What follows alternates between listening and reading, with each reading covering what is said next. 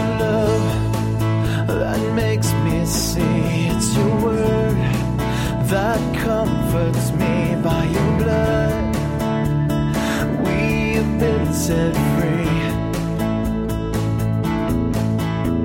And Lord, give to us a passion for your word, that we may grow and walk in all your ways. On behalf of Calvary Bible Church of Palo Cedro, formerly Calvary Chapel Redding, welcome to the Bible teaching ministry of our pastor and teacher, Jim Jarrett. Here's Pastor Jim with today's study designed to help us grow in the Word.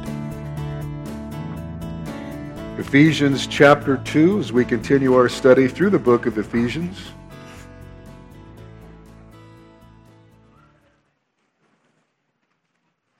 Ephesians chapter 2, and I'll be reading verses 11 through 22 this morning.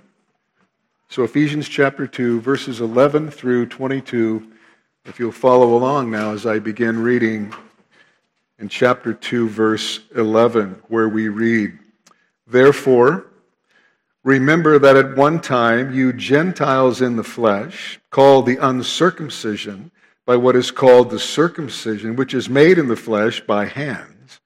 Remember that you were at that time separated from Christ, alienated from the commonwealth of Israel, and strangers to the covenants of promise, having no hope and without God in the world. But now, in Christ Jesus, you who once were far off have been brought near by the blood of Christ. For he himself is our peace, who has made us both one, and has broken down in his flesh the dividing wall of hostility by abolishing the law of commandments expressed in ordinances, that he might create in himself one new man in place of the two, so making peace, and might reconcile us both to God in one body through the cross, thereby killing the hostility. And he came and preached peace to you who were far off, and peace to those who were near. For through him we both have access in one Spirit to the Father. So then, you are no longer strangers and aliens, but you are fellow citizens with the saints and members of the household of God, built on the foundation of the apostles and prophets, Christ Jesus himself being the cornerstone, in whom the whole structure, being joined together, grows into a holy temple in the Lord. In him you also are being built together into a dwelling place for God by the Spirit." May the Lord bless this reading of his word and our time together in it. You may be seated. The ancient world, much like our modern world, was a world deeply divided. The Greeks considered the rest of the known world to be barbarians, and the Romans, like the Greeks, thought they were superior to every other culture. There was deep division between slaves and free men, especially between slaves and their owners. Those who were free looked down on slaves as being inferior, slightly above animals. Many slaves looked at their masters with utter contempt and resentment. And then with regard to women, for the most part, women were also looked down on as being inferior. Husbands often treated their wives little better than they did their slaves. When a wife became a Christian, her entire life, outlook, and value system changed, and therefore an unbelieving husband would likely divorce her simply because she had the gall to make such a radical decision without first getting his consent. But none of the divisions in the ancient world was more exclusive or unrelenting than the separation between Jews and Gentiles in biblical times. And of course, Gentiles are all non-Jews. There was a deep-seated hostility between Jews and Gentiles, especially on the Jewish side. The Jews had an immense contempt for the Gentile. They viewed them as unclean dogs. In fact, Jewish men would rise every morning and pray, "Lord, thank you that I was not born a Gentile, a woman, or a slave." The Jews believed the Gentiles were created by God to fuel the fires of hell, that God loved only Israel of all the nations that he had made. In fact, a common motto in that day was, "The best of the serpents crush, the best of the Gentiles kill." It was not lawful to aid a Gentile woman in giving birth, for that would bring another heathen into the world. If a Jewish boy married a Gentile girl, or if a Jewish girl married a Gentile boy, the funeral of that Jewish boy or girl was immediately carried out. I mean, such contact with the Gentile was the equivalent of death. And even to go to a Gentile house rendered a Jew unclean, and they certainly would never, ever eat with a Gentile.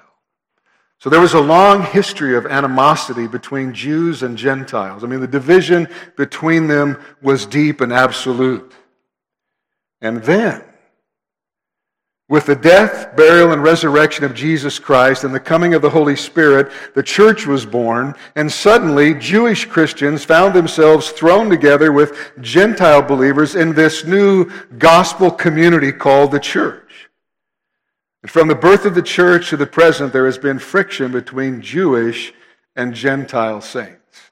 In the book of Acts, we see that Jewish believers resisted evangelizing the Gentiles.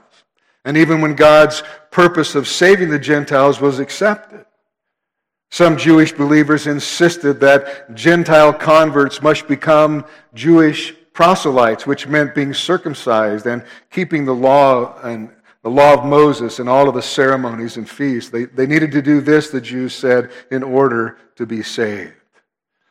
On the other hand, it appears that just as the Jewish believers were inclined to look down upon their Gentile brothers and sisters, Gentile believers were tempted to look down on the Jews for their unbelief and their rejection of Christ and their Messiah.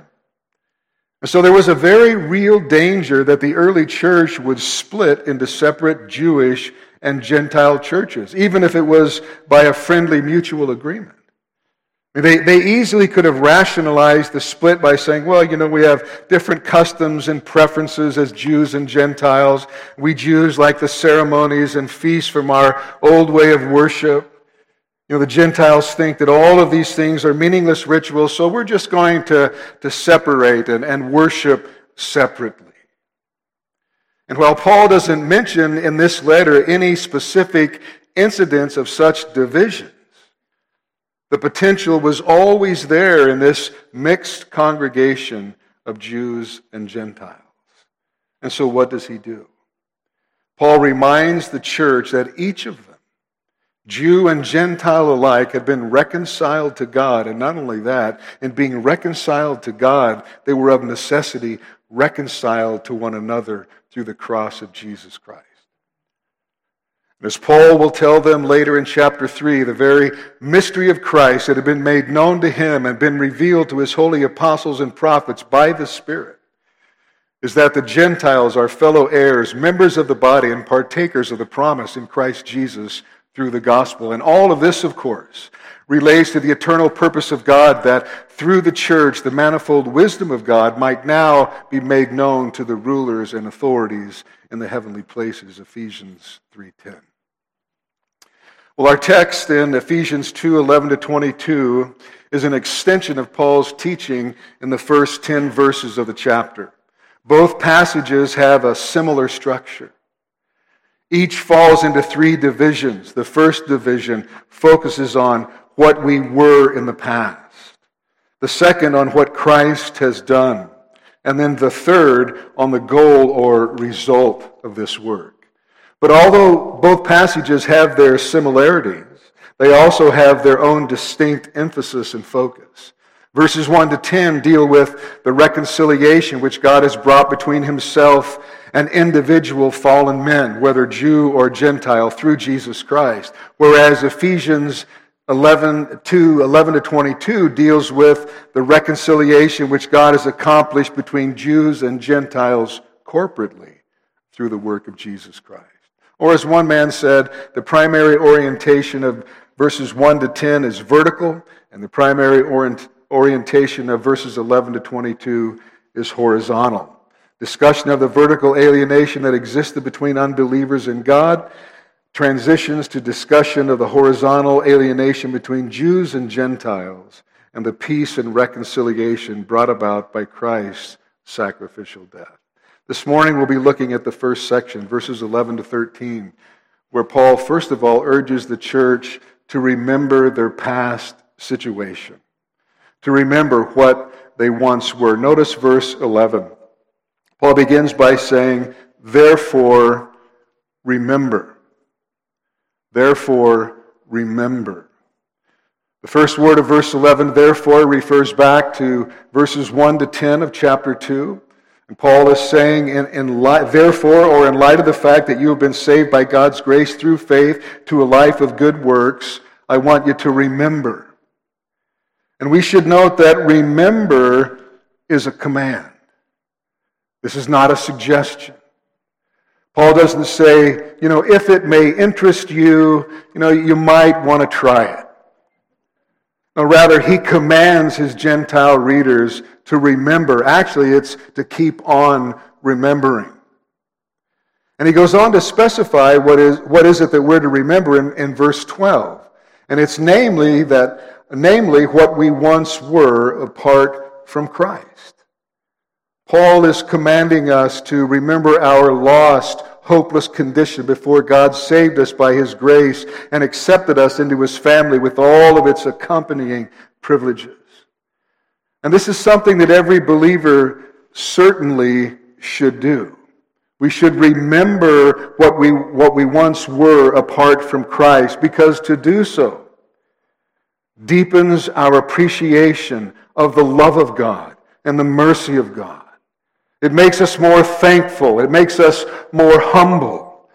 And we will be reminded anew of the wonder of God's grace by which we were saved out of the kingdom of darkness into the kingdom of light. Therefore, remember, Paul says. I read about a mother who sent her children out the door every morning saying, remember who you are and whose you are. And that's really what Paul is saying to us here. And this is the very first command that Paul gives in Ephesians, which indicates its significance. And so before he gets to any of the practical instruction that will follow, he first commands us, remember. Remember. Because this is how the Christian life is lived. By remembering what God has done for us and then living in light of those glorious truths. So Paul wants us to remember what we were apart from Christ. Looking back at verse 11, we read, therefore remember that at one time you Gentiles in the flesh, called the uncircumcision, by what is called the circumcision, which is made in the flesh by hands. So writing to the Ephesian Christians, Paul directs his comments specifically to the Gentile members of the church, whom the Jews ridiculed as the uncircumcision. I mean, this was a racial slur. It was a term of derision, a very derogatory remark. And by referring to the Gentiles as the uncircumcision, the Jews were rejoicing in the Gentiles' ignorance of God. Circumcision was the sign of God's covenant with the Jews, which He originally gave to Abraham back in Genesis chapter 17. And you're aware of what circumcision is. On the 8th day, the Jews surgically removed the foreskin of every male child's reproductive organ. And God gave circumcision to mark the Israelites as being separate from the world and set apart unto God, or as holy to God. But instead, the Jews used it as a mark of superiority and contempt for others. But God chose the Jews not only to receive His special blessings, but also to be a channel of those blessings to others. And from the beginning, it was God's plan that through Abraham and his descendants, the Jews, that all the families of the earth would be blessed. I mean, Israel had been called by God to be a vessel through which the knowledge of God would be spread to the entire world. But unfortunately, Israel never fulfilled that calling. In fact, far from caring for the spiritual state of the Gentiles, they despised them. They wouldn't even speak with Gentiles and preferred to condemn them rather than witness to them. A rabbinic writer tells of an incident that explains the common Jewish attitude toward Gentiles. Let me read it to you. A certain Gentile woman came to Rabbi Eleazar, confessed that she was sinful, and told him that she wanted to become righteous.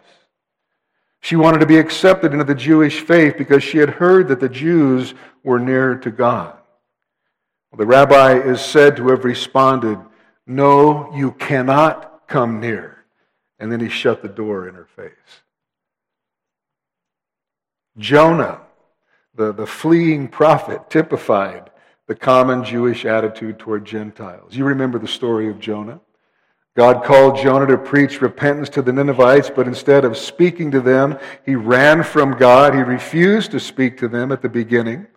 But when he repented, after God got his attention and he repented, he did preach to the Ninevites, and then he was angry at God because God saved them.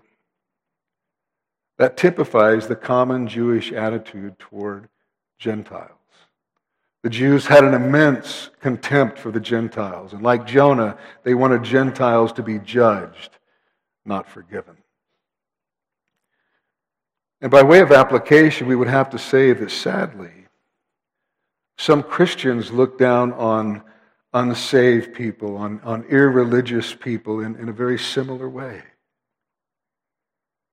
And they would rather look down upon them and talk about them and condemn them and ignore them, rather than witness to them and pray for them that they too might come to faith in Jesus Christ. And that kind of attitude today is just as offensive to God as the Jews' attitude was toward the Gentiles. Well, for their part, the Gentiles weren't really wild about the Jews either. And they threw the insult back, calling the Jews the circumcision. Proud of their own Greek culture, the Gentiles looked down on everyone who didn't participate in their way of life. And so the animosity ran both ways. The Jews would refer to the Gentiles as the uncircumcision. The Gentiles would throw it back in their face. Well, you're the circumcision. Whenever there's division, there's always name-calling, isn't there? And sadly, children learn this at school, and adults see this in politics, in the workplace, in family quarrels, and sadly, sometimes even in the church, to our shame.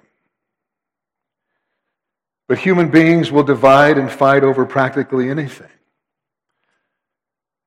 For all of our supposed progress in the centuries since the Apostle Paul, the world still has found no solution for this problem. Well, looking back at the verse, notice what Paul says about circumcision. Therefore, remember that at one time you Gentiles in the flesh called the uncircumcision, and then Paul says, by what is called the circumcision, which is made in the flesh by hands.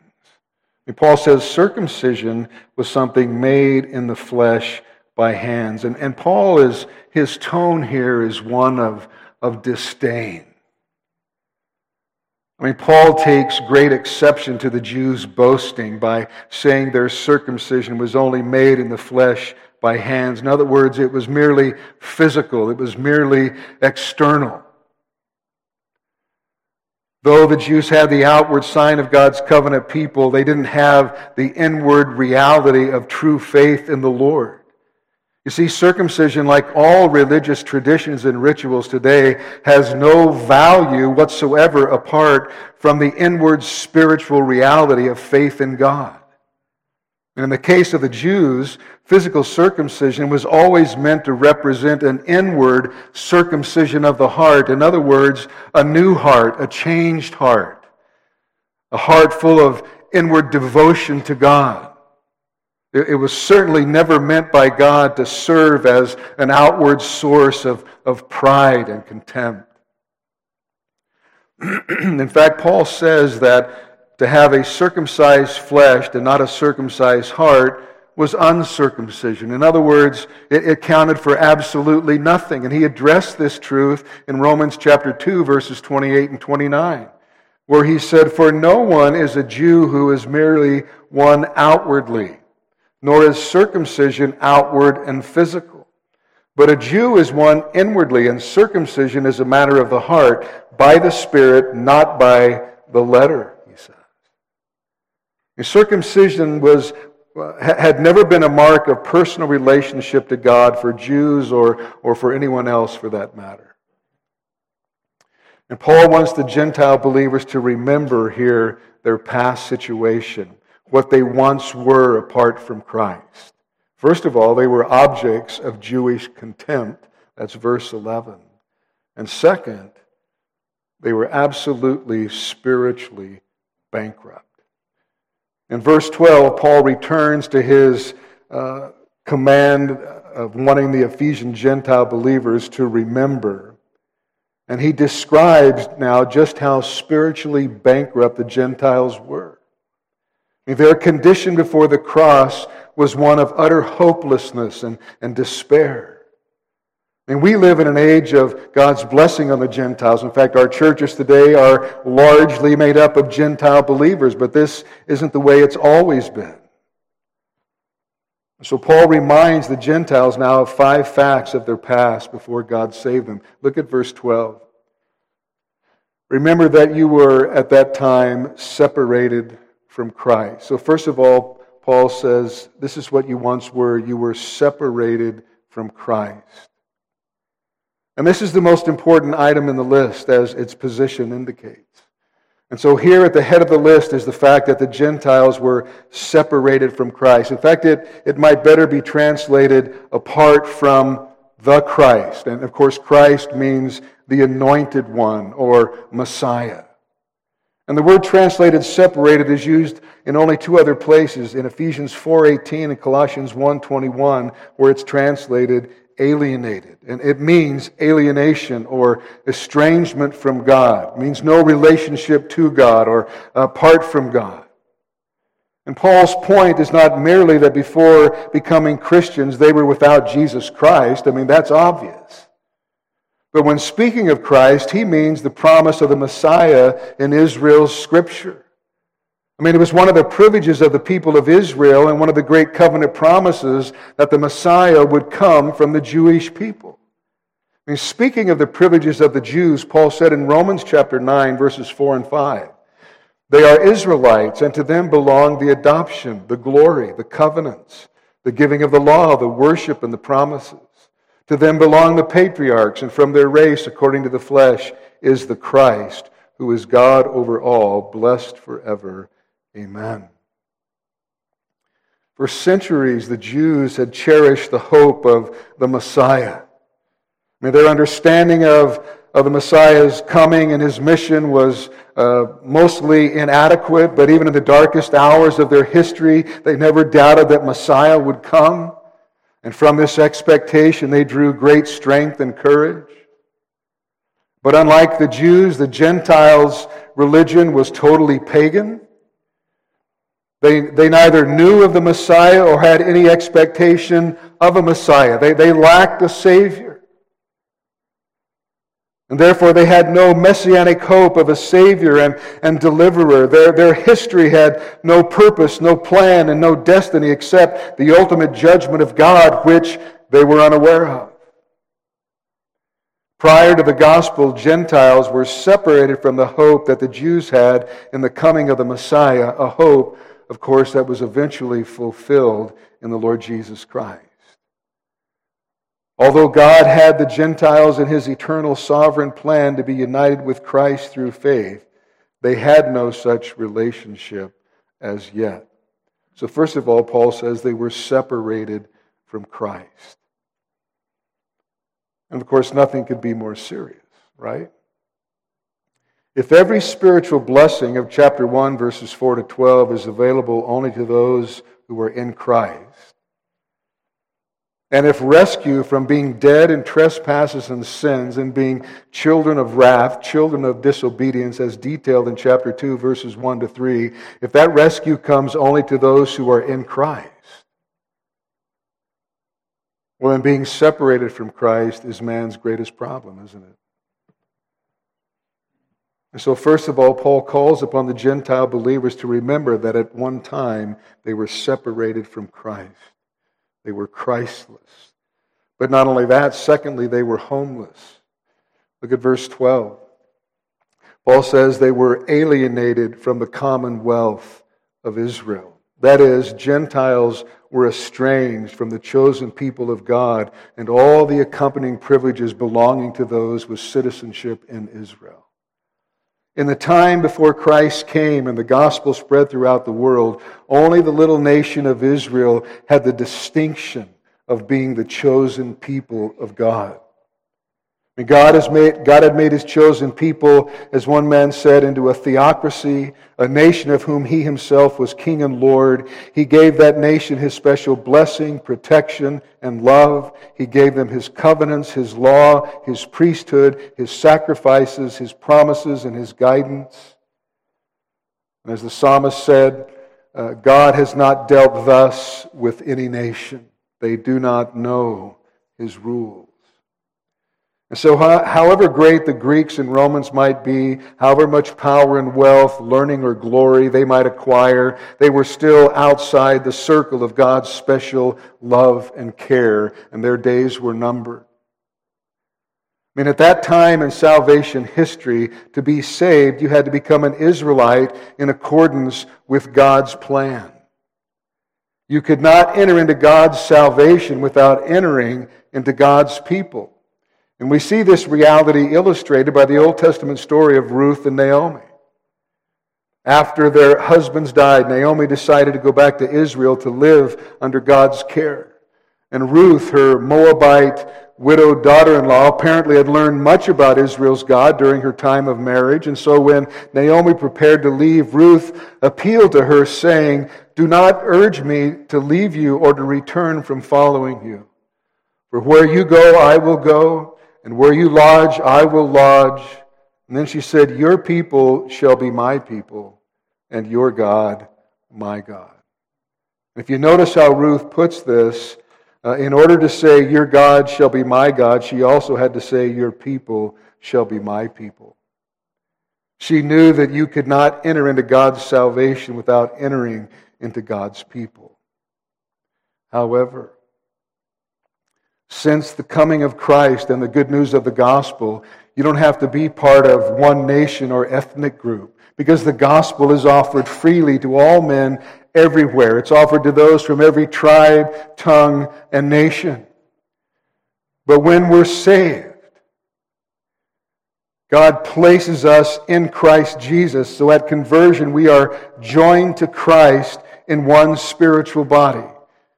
And not only are we joined to Christ, we are also joined to His people. I mean, to be in Christ is to personally and vitally, to be in Christ is to be personally and vitally united to Christ as branches are to the vine and members to the body, and thereby also to Christ's people. Because it is impossible to be part of the body without being related to both the head and the members.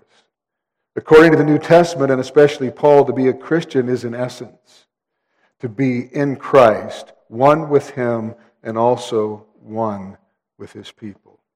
And so as one commentator wrote, you still cannot be saved without God's people becoming your people. And he continued. He said, "Countless converts to Christ have learned that you cannot maintain all your old associations when you come to Christ, and that you must enter into new ones. Above all, if you find the church a dull, unappealing society for which you have little interest or affection, you should reconsider the reality of your salvation." And then he said this, "We are living in a time when the church is held in low esteem, even among Christians. This is, I think, in part an overreaction to the religious formalism of a prior generation, and due also to the worldliness of so many professing believers today. Our society is individualistic and consumeristic, so people think of the church in those terms. And Christians have no fear of belittling or dividing the church, even though it is the commonwealth of God's own people. Our low view of God's household is evidenced by our church shopping, our church hopping, and for many, church dropping. See, one of the greatest tragedies of being without Christ is being outside of His people, outside of His church. Lloyd Jones said the most terrible thing about a man who is not a Christian is that he is outside that circle in which God is peculiarly interested and does not belong to the people of God. So the Gentiles were Christless, and they were homeless. They were alienated from the commonwealth of Israel. They were not at home with the people of God. Now, had the Gentiles accepted the true God of Israel, they too could have been part of that blessed nation. But because they rejected God, they forfeited His national blessing, and they had no God-blessed community or kingdom, and they had no divine benefactor. They were outside the circle of those who worshiped God.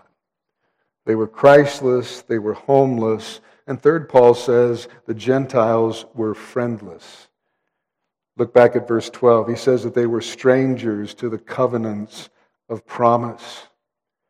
The Gentiles were friendless, strangers to the covenants of promise. And the word for strangers carries the idea of being foreign to a thing, of having no share in it. In the Old Testament, God made several covenants with His chosen people. And of course, a divine covenant is an agreement in which God binds Himself to carry out His personal promise to His people to redeem them from sin and to bless them forever. And of course, the supreme covenant of promise was the one given to Abraham in Genesis chapter 12, verses 2 and 3, where God said, "And I will make of you a great nation, and I will bless you and make your name great so that you will be a blessing. I will bless those who bless you, and him who dishonors you I will curse, and in you all the families of the earth shall be blessed." When God established His covenant with Abraham, that patriarch of the Hebrew people was called the friend of God, or God's friend. And as heirs of God's covenant promises, the descendants of Abraham also enjoyed that special friendship with God. Through the Mosaic covenant, the Davidic covenant, and the promise of the new covenant in Jeremiah and Ezekiel, God unfolded this special relationship with the Jewish people. And these covenants included the blessings and favor of God and the hope of a coming Messiah. But Paul's point is that the Gentiles were strangers to these blessings. They were ignorant of them, and they had no share in them. I mean, God's covenants are recorded in His Word, but the Gentiles didn't know or understand God's Word. I mean, just like people today who never come to church. That's why they were ignorant of God's promise. Lloyd Jones points out that unbelievers today can read their Bible and it doesn't move them. They are strangers. They're like people from another country. They do not understand the language. And that's very accurate. I suppose my question then would be, does that describe any of you? Does that describe any of you? You know, are you a stranger to the promises of the Bible so that it all makes no sense to you and means nothing to you? If that's the case, then you need to cry out to God that by His Holy Spirit He will give you eyes to see and a heart to understand and then a desire to obey.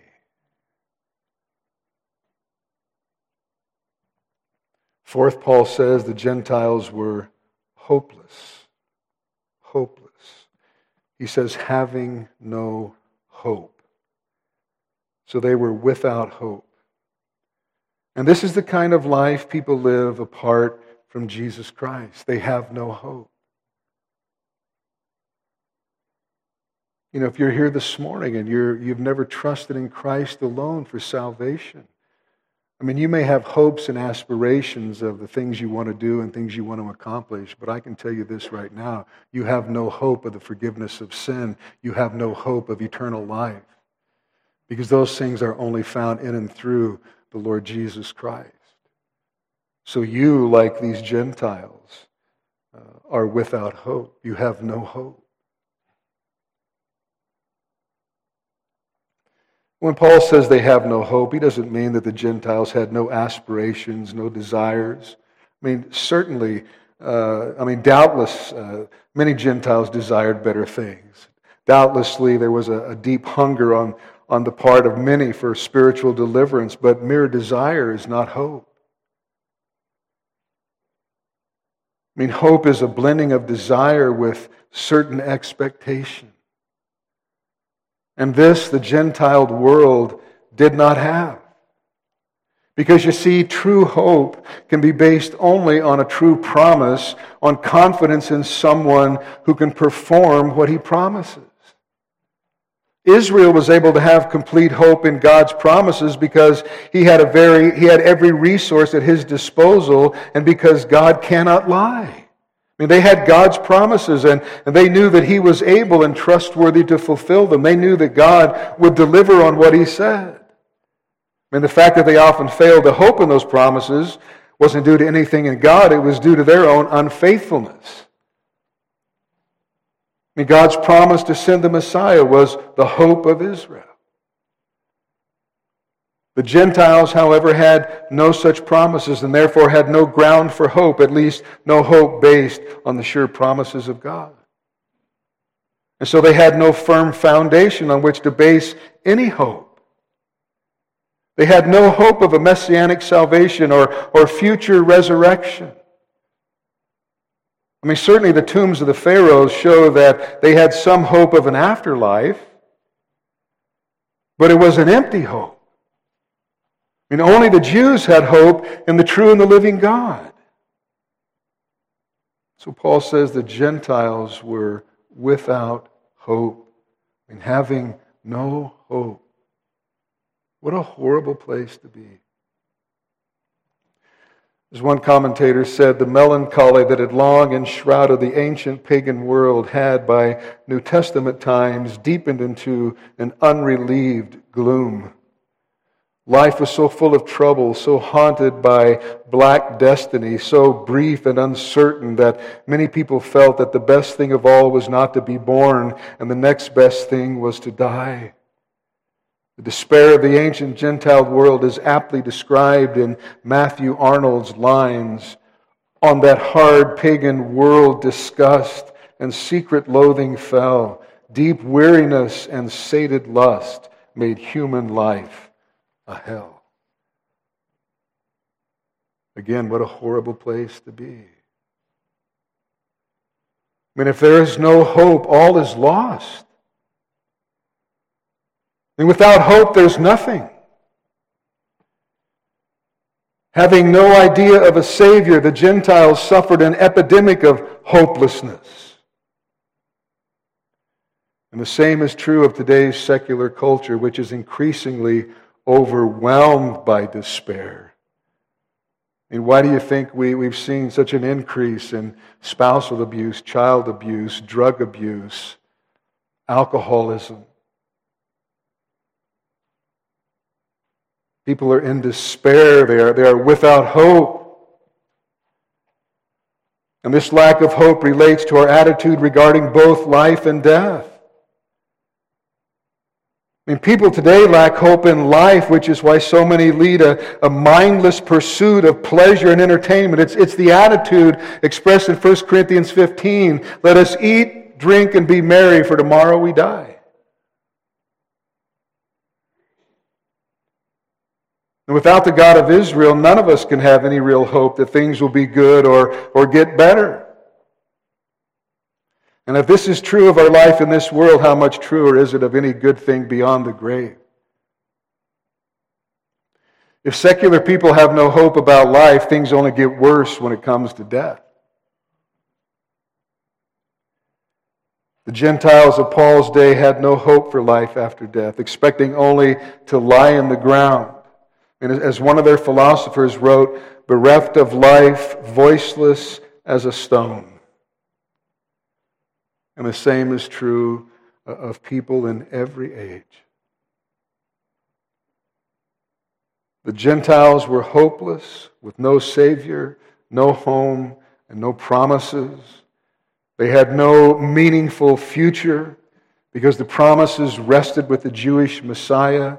They couldn't expect their situation to improve either in this life or in the life to come.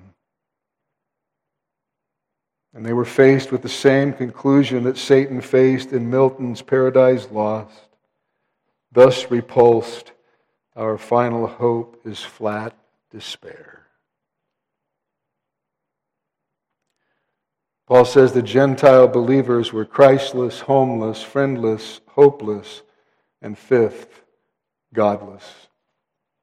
In the last part of verse 12, Paul says they were without God in the world.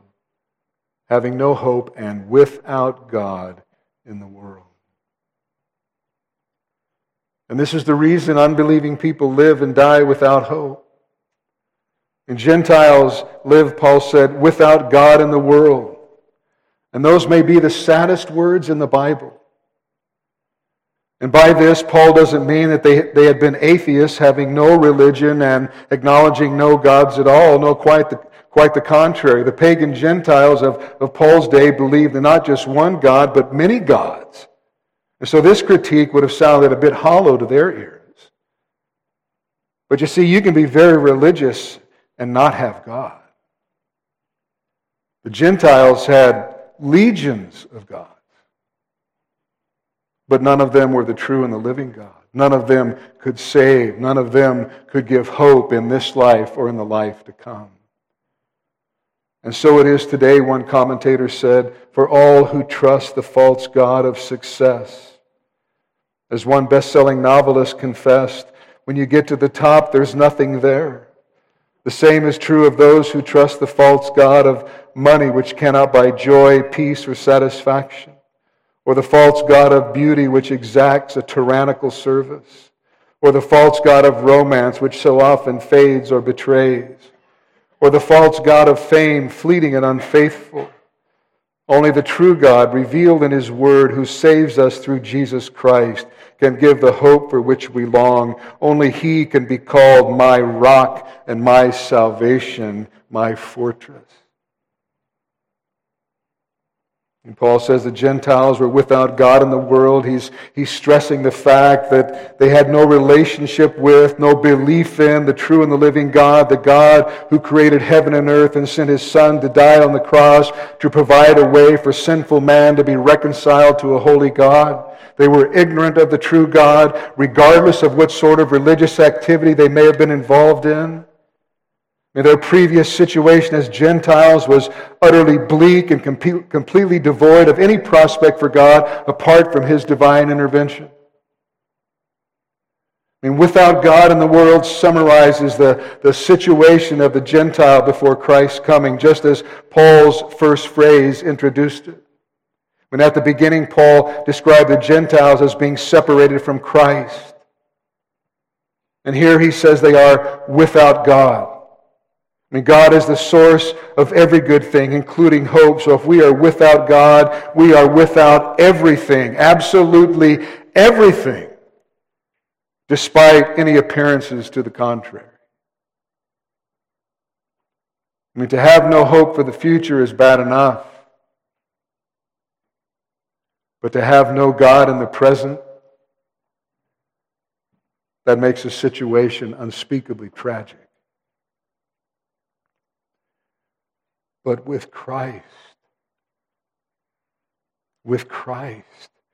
we have hope because we have the true and saving God who entered the world to conquer sin and death.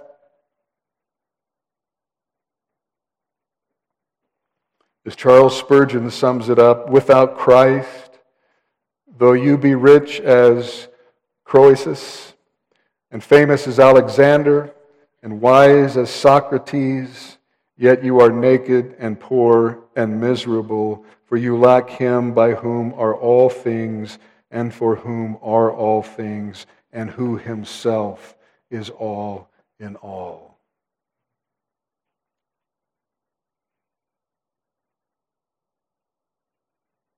Paul's goal in the second half of chapter 2 is to encourage the Gentile believers by reminding them that they're not second-class Christians. But in doing so, he doesn't mince words concerning the sinful, hopeless situation that they came from. He doesn't encourage them with the thought that their former paganism, ignorance, and immorality were really no big deal. Neither does he, like so many today, encourage the other Christians to become more like these Gentiles so that they'll feel more comfortable in church. Rather, Paul flatly tells these believers that they were ignorant, irreligious, and humanly speaking, without hope. They were separated from Christ and without God in the world. That is what they once were. And Paul reminds us of these truths because he wants believers to remember. Never forget, he says. Never forget what you were before. And then what you have now in Jesus Christ. Because of God's grace, you have a Savior. You're a blessed member of the family of God. In Christ, you've been given every spiritual blessing in the heavenly places. So Paul's first exhortation in Ephesians is to remember. And verses 11 and 12 give us the negative side of the equation. We're to remember what we once were apart from Christ. But now in verse 13, Paul turns to the positive. Just as he had done earlier, Paul indicates a change in the situation as a result of God's intervention. Back in verse 4 of chapter 2, he said, "But God." But God, being rich in mercy because of the great love with which he loved us. Now in verse 13, he writes, notice, "But now." But now, this is what you once were, but now, in Christ Jesus, you who once were far off have been brought near. But now, what a wonderful, glorious truth that is. What wonderful words. But now. We saw the same thing in verse 4. But God. Before the gospel, we were separated from Christ, alienated from the commonwealth of Israel, strangers to the covenants of promise, having no hope and without God in the world. But now, things are different. And I wonder, is there a but now in your life?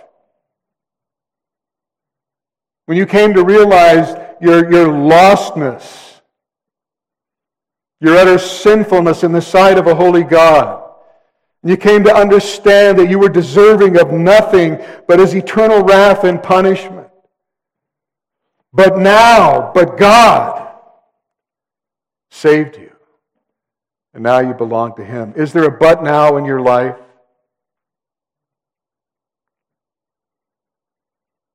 And when God breaks into your life with the gospel, you simply cannot be the same person that you were before, because all things become new, right? 2 Corinthians 5:17. If any man is in Christ, he is a new what? Creation. Old has passed away, the new has come. Realize, Paul says, what you were without Christ. You once were far off, he says. Far off was a common Jewish term used in rabbinical writings to describe Gentiles. In other words, those who were far away from the true God. Jews, on the other hand, consider themselves and their converts to be brought near to God because of their covenant relation to Him and the presence of His temple in Jerusalem. But the fact of the matter is that in Christ, every person, Jew or Gentile alike, is brought near to God. And as one man noted, that nearness is not an external, dispensational, national, geographic, or ceremonial nearness, but rather it is a spiritual intimacy of union with the Lord Jesus Christ. Well, how did this happen? How is it that Gentiles have been brought near to God? Well, look back at verse 13. Look what Paul says.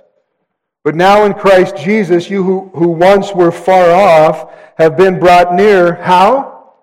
By the blood of Christ. The blood of Christ. And that is simply biblical shorthand for Christ's substitutionary atoning sacrifice on the cross.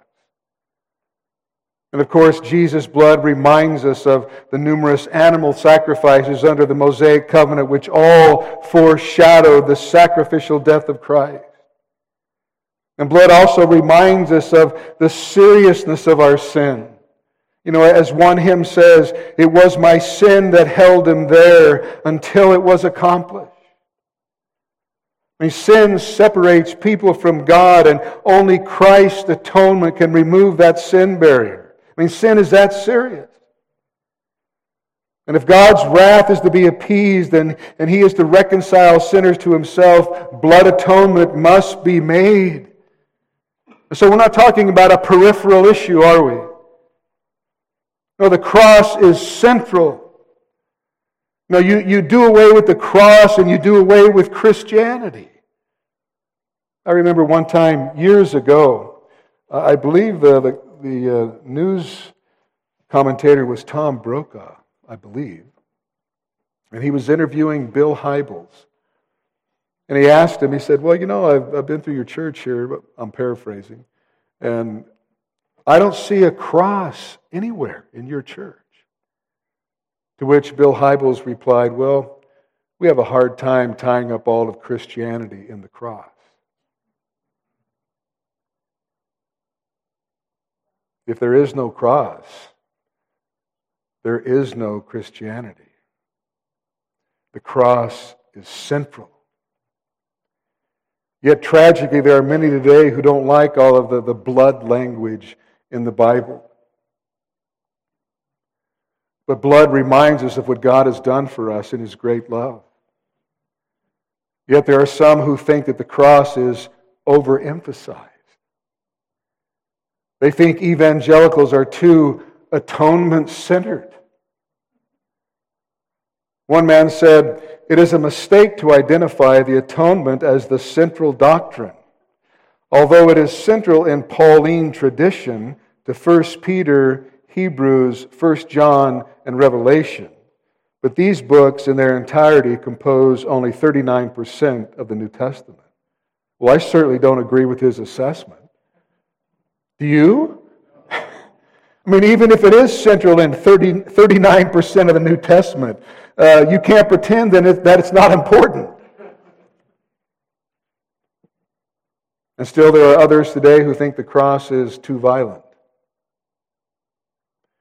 One writer said, the church's inability to shake off the great distortion of God contained in the theory of penal substitution, with its inbuilt belief in retribution and redemptive power of violence, has cost us dearly. You know, they're embarrassed by such a claim of substitution. In recovering the scandal of the cross, Joel Green and Mark Baker think the cross is irrelevant. They say, we believe that the popular fascination with and commitment to penal substitutionary atonement has had its ill effects in the life of the church and in the United States and has little to offer the global church and mission by way of understanding or embodying the message of Jesus Christ. It has little to offer? What, are you kidding me? Seriously? I mean, the fact of the matter is, it has everything to offer. Everything. According to Paul, the cross is the main thing that we have to offer.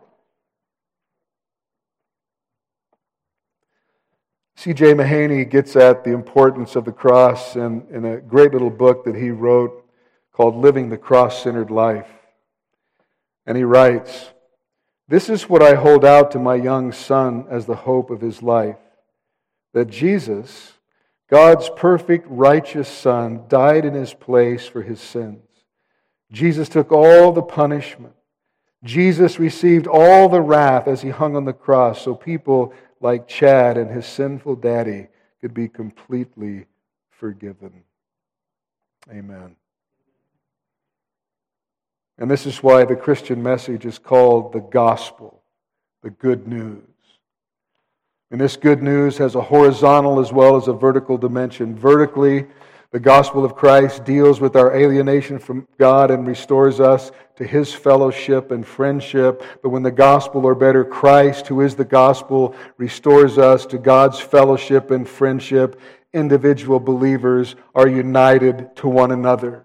For as one man said, union with Christ is union with Christ and His body, the church. You cannot be vitally united to Christ and not be vitally united with His body, the church.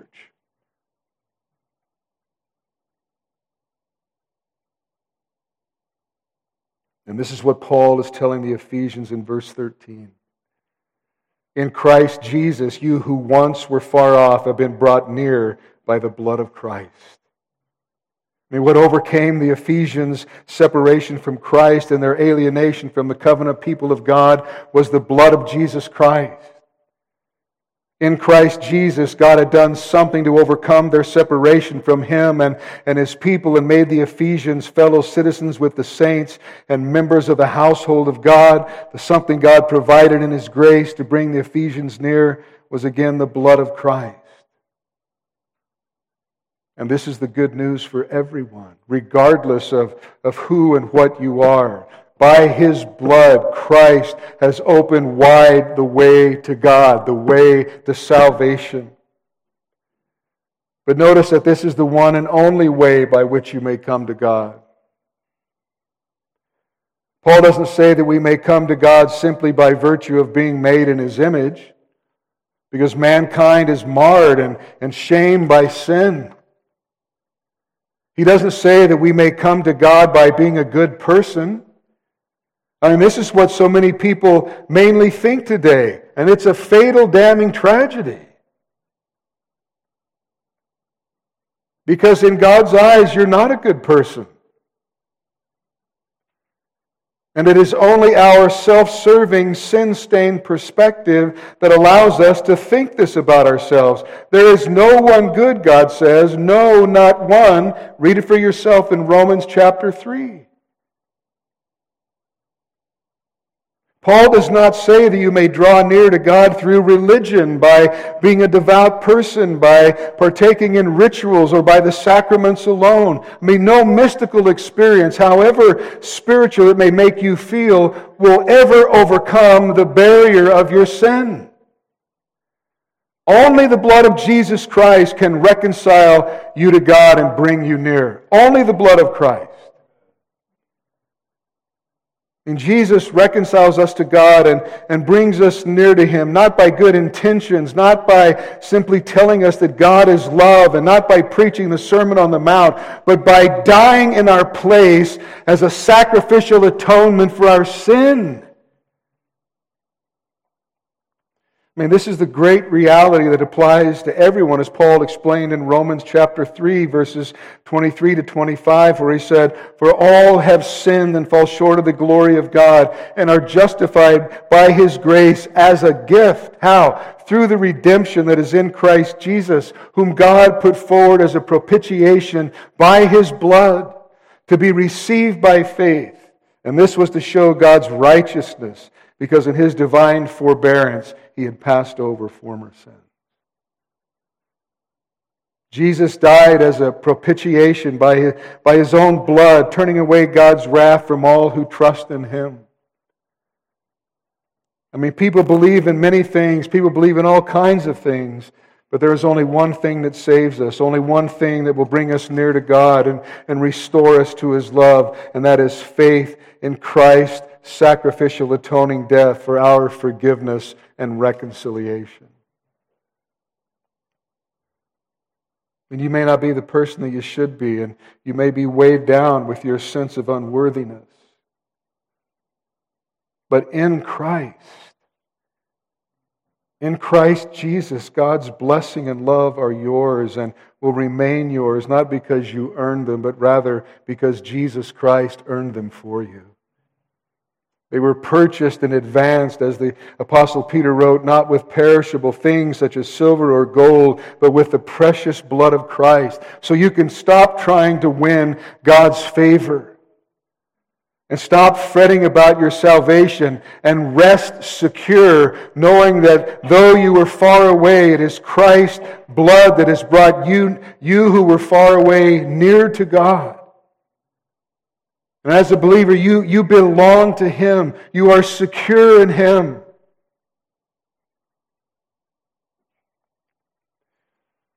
And Paul goes on in verse 14 to explain just how the blood of Christ brought the Gentile Ephesians near to God and His covenant people, but we'll save that for next week, Lord willing. And so what are some practical benefits of obeying Paul's command to remember our desperate, hopeless past in contrast with our glorious present situation of having been brought near by the blood of Christ?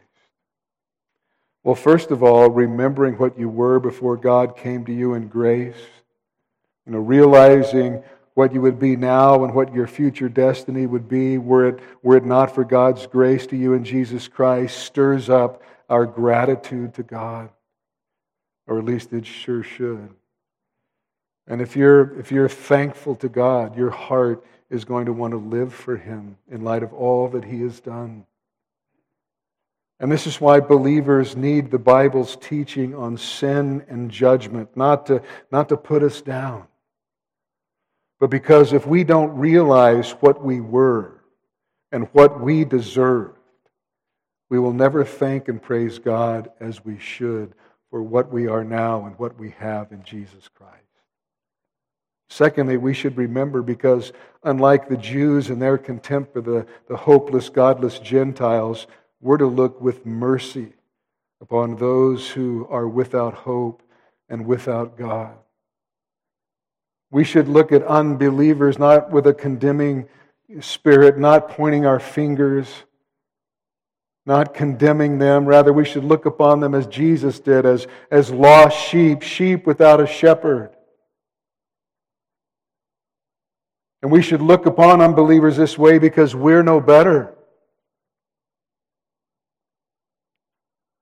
The only difference between us and the worst unbeliever is the grace of God. I mean, we are no better. We are simply objects of God's mercy. And so we're to devote ourselves to the greatest of all mercies, a living witness to the salvation that God offers to everyone through faith in Jesus Christ. And thirdly, we should remember so that we never give in to despair as a Christian. One man said, "Never let resentment take hold of you when you suffer or have unfulfilled desires. Never let temptation be your master. Never forget the grace of God. Remember what God has already done for you and the great cost it was to Himself, and never doubt God's saving love." And in light of what God has done for us, we should live with courage and we should live with resolve and hope and joy, knowing that we are part of a grand design to glorify God and to enjoy Him forever. That is the chief end of man, isn't it? To glorify God first and foremost. We're here to live for His glory, not our own. We're here to live for Him, not ourselves. To glorify Him in our lives and to enjoy Him. And so, loved ones, in closing, remember who you are. And remember whose you are. I mean, remember and do not forget. Remember where you were without Christ. And then thank and praise Him every day of your life for where you are now in Christ. Amen? We have, of all people, we have everything to be thankful for. I mean, every day we are doing better than we deserve because we know what we deserve. Don't we? Nothing but God's wrath and eternal judgment. And there was nothing in us that would have induced God to love us or to save us. God just simply chose to love us. Why? Because He chose to love us. And it's because of His great love that He saved us. There's nothing greater, is there? And so we have absolutely everything to be thankful for and heaven to look forward to. Isn't that glorious? Man, that should make your day and your week, right? We have so much to be thankful for. Let's stand and pray. On behalf of Pastor Jim Jarrett and everyone at Calvary Bible Church of Palisadro, formerly Calvary Chapel Redding, we hope and pray this study will help you continue growing in the Word. If you've been blessed by today's message, or if you have any questions or comments, we'd love to hear from you. Give us a call at 530-547-4400. That's 530-547-4400. Or write to us at P.O. Box 837, Palisadro, California, 96073. You can also email us through the church website at calvarybiblepc.org. Thank you for listening, and may God richly bless you. It's your love that makes me see. It's your word that comforts me. By your blood we've been set free.